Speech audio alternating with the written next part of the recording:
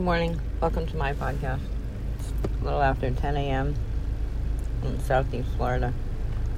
It's windy and cool. This morning I was thinking about how I could rephrase my questions to have a more productive response. Recently, I was going to go to a tennis tournament in Naples where I wasn't in the main draw but an alternate.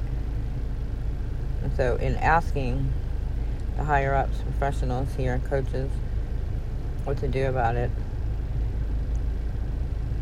the answer I got was that they wouldn't go unless they were playing. But how I could have rephrased my question was, anyone else here that might be going? So it turns out I didn't go, and then I found out a week later that another member here did go. So I guess my thought for today is, how can you rephrase your questions to get a more satisfying response? It's my question. And then what have conversations with other people revealed to you this week?